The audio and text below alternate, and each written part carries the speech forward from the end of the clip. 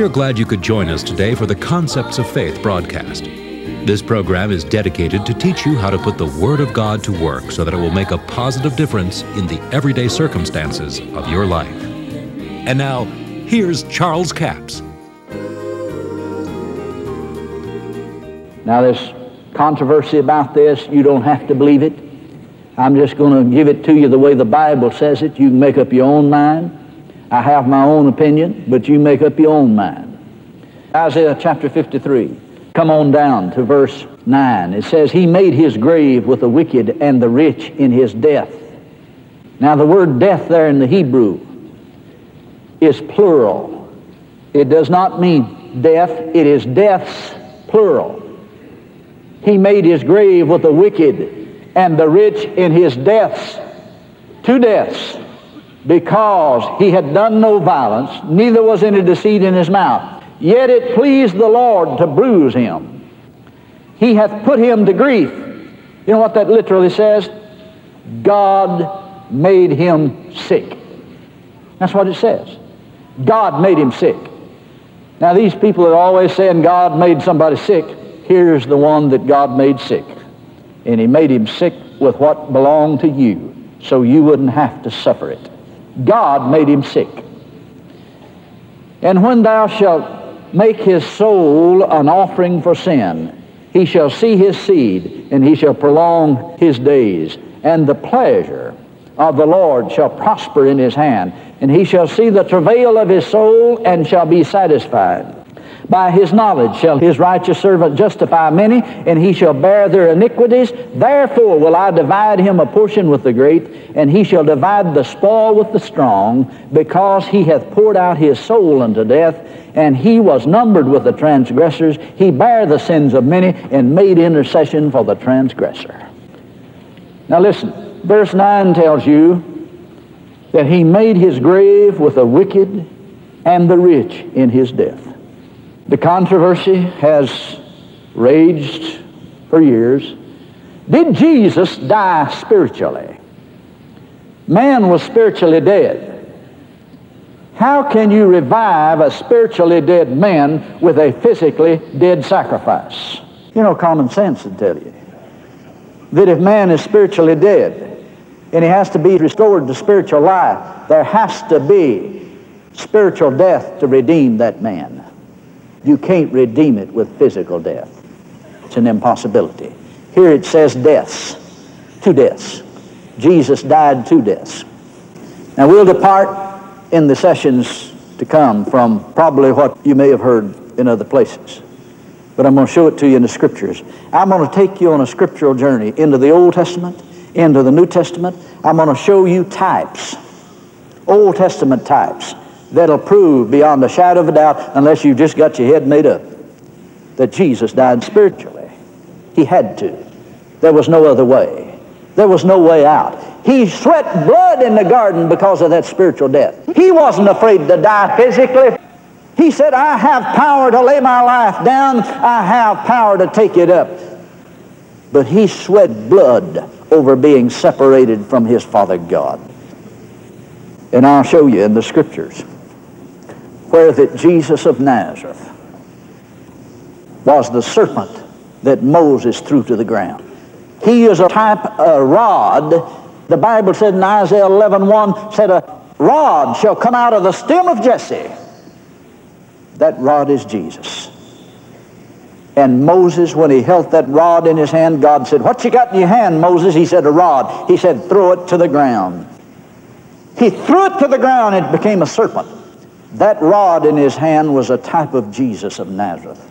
And when it was thrown to the ground, it turned into a serpent. That's a type of spiritual death, any way you read it. That's sin. He became sin for us.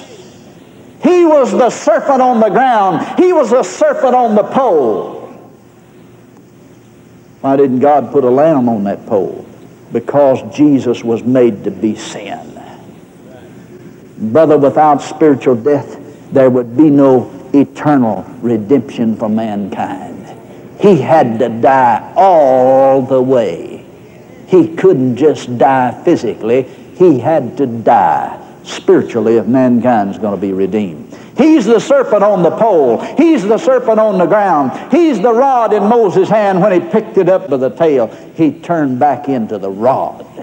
And did you notice that when he threw that rod to the ground before Pharaoh, Aaron did it then. Pharaoh said, bring magicians, and they made their rods turn into serpents. But did you notice the serpent of the rod of Jesus swallowed all the other serpents?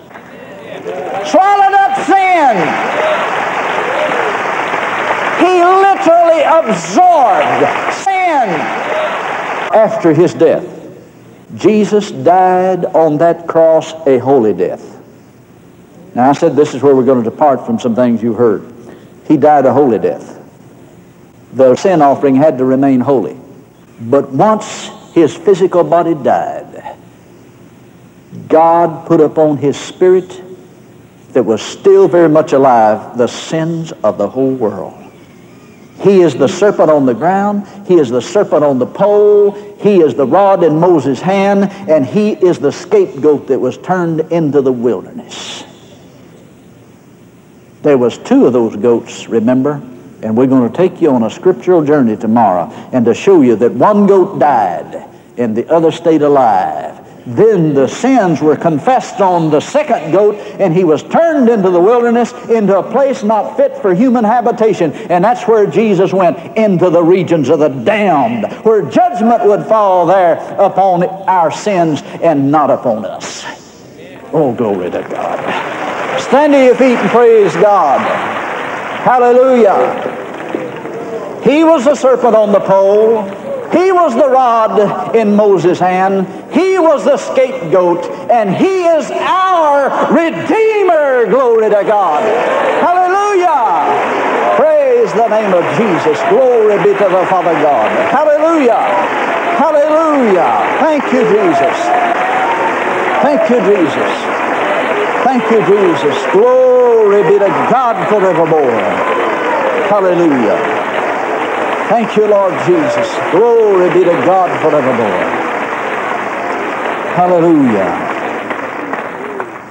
There's some of you here today that have never heard anything like this. You never knew that Jesus suffered sickness, the curse, and ravaged by that for you. There are many of you here today that have never made Jesus the Lord of your life. I want you to do it today. I'm going to give you an opportunity to do it. That serpent on the pole, God said, Moses, you make that serpent and put it up there. And he said, behold, if the serpent has bitten anyone, if they'll behold that serpent on the pole, they'll live.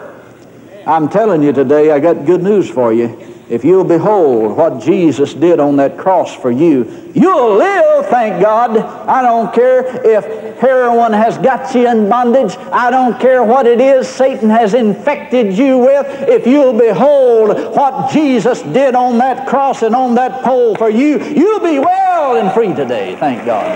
Hallelujah. Hallelujah to God. Glory be to Jesus. Hallelujah. Right quickly, every head bowed. As I look over this congregation, lift your hand quickly if you want to receive Jesus as the Lord of your life. Right now, right all over the congregation, right quick. Yes, yes, I see some hands. Blessed be God. All right, let's pray this together. In fact, I want to include more than that. I want us to include healing, because see, sickness came by the bite of that serpent, and they were dying. And he said, if you'll behold that serpent on the pole, you'll live. That brass serpent was symbolic of divine judgment. Folks, if you're sick today, if you'll behold that divine judgment has rendered Satan harmless. Did you know a brass rattlesnake can't bite you? Oh, glory to God. Divine judgment has rendered the old serpent harmless. There was two things about that serpent. It was brass, that meant divine judgment had rendered Satan harmless. And it was a serpent, and it was Jesus, because Jesus said, even as Moses lifted up the serpent in the wilderness, even so must the Son of Man be lifted up. That serpent on the pole was Jesus. And it also reflected divine judgment that had paralyzed Satan. Any brass snake is paralyzed. You can mark it down. Glory to God. Join hands with your neighbor. Pray this with me out loud. Every one of you pray it. Oh God in heaven, because of your word and my faith in your word, I believe that Jesus died for me, suffered for my sins, suffered my sickness, suffered my disease, and I don't have to suffer it anymore. I receive Jesus as my personal Savior, and in Jesus' name I receive my healing. I receive deliverance from drugs, from cigarettes, from alcohol. I behold the serpent on the pole, and I am well. I'm healed. I'm free. I'm saved. I'm delivered. Jesus is my Lord. He is my Redeemer. He is my healer. He is my Lord and my soon-coming King. Now rejoice in that. Praise God. Hallelujah. Hallelujah. Hallelujah. I'm glad you could join us for the Concepts of Faith broadcast today as we've taught on authority in three worlds. I don't know about you, but I get excited about authority teaching. Now, our CD offer all this week is number 7208, The Miraculous Conception. 2 CDs for $15 plus $4 postage and handling, total of $19. Now, in this teaching, we talk about the fact that Mary received the Word of God, spoken by the angel, and she said, "Be it unto me according to thy word." Now, her question was, how shall this be, seeing I know not a man? That's a legal doubt. You know, if you just don't know something, that's a legal doubt. That's not unbelief. And when the angel said, "The Holy Ghost shall overshadow thee, and that which shall be conceived in thy womb shall be called the Son of God," and so on, she said, "Be it unto me according to thy word." She went to her cousin's house and said to her, "The Lord has done great things for me." Now, this is through an act of the God kind of faith that she received the Word of the Lord. It was the Word of God. That was the seed of God that had been planted. How? By the spoken Word. It had been spoken by Isaiah the prophet over 700 years before. And now she has received a word from God, but it was delivered by an angel, and she said, "Be it unto me according to thy word." That's the way we ought to be about the Word of God. If it's a promise of God, if it's in the Word of God, you have authority to believe it, but you must believe it, conceive it in your heart before it can be manifest. You know, the world says seeing is believing. The Bible says believing is seeing. And when you see it, you can live out the reality of the promise of God in your life. You need this offer number, 7208, Miraculous Conception. 2 CDs for $15 plus $4 postage and handling. Total of $19. We have a toll-free order line, 1-877-396-9400. That's 1-877-396-9400.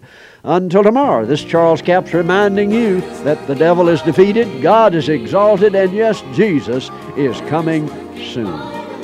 To order the product offered today, call 1-877-396-9400 or write Charles Capps, P.O. Box 69, England, Arkansas, 72046.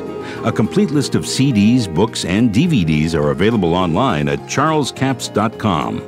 Through the website, you can listen to this radio program again and subscribe to our podcast.